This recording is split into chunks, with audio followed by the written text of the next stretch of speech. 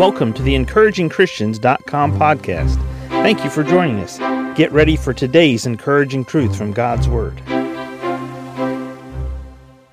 In Genesis 39, verse 9, Joseph is talking to Potiphar's wife, who's tried to entice him to get into bed with her.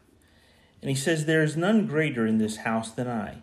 Neither hath he," talking about Potiphar, "kept back anything from me but thee, because thou art his wife. How then can I do this great wickedness and sin against God?" How then can I do this great wickedness and sin against God?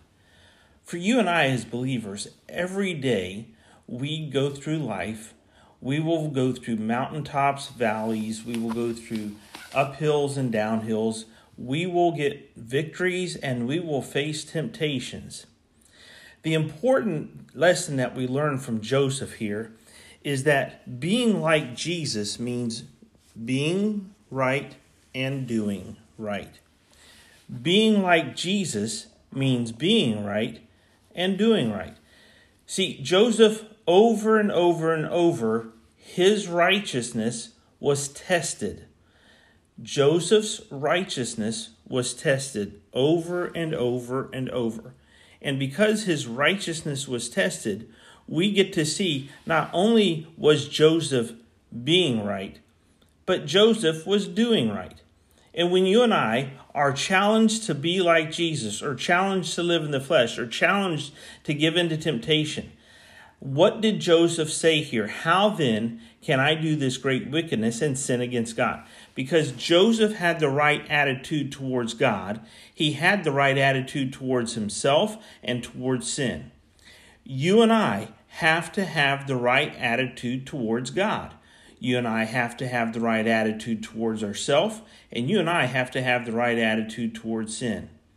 Any sin can overtake any Christian, except by the grace of God and conviction to stay committed to Jesus no matter what. Any sin can overtake any Christian except the grace of God and the commitment to stay committed and holy unto God. You and I want to be like Jesus. In order to be like Jesus, in the face of temptation, we have to be right and we have to do right. How are you doing today in reflecting Jesus? Thank you for listening to today's podcast from EncouragingChristians.com. Please prayerfully consider supporting our ministry. If you would go to EncouragingChristians.com, you can donate to our ministry, which would help us to evangelize as many places as this podcast can go around the world, as well as the printing of gospel tracts and ministering through counsel and the ministry of the word through our website. Please prayerfully consider giving and donating to this ministry. Thank you for joining us today for the EncouragingChristians.com podcast. Please explore our website for more encouraging truth from God's Word.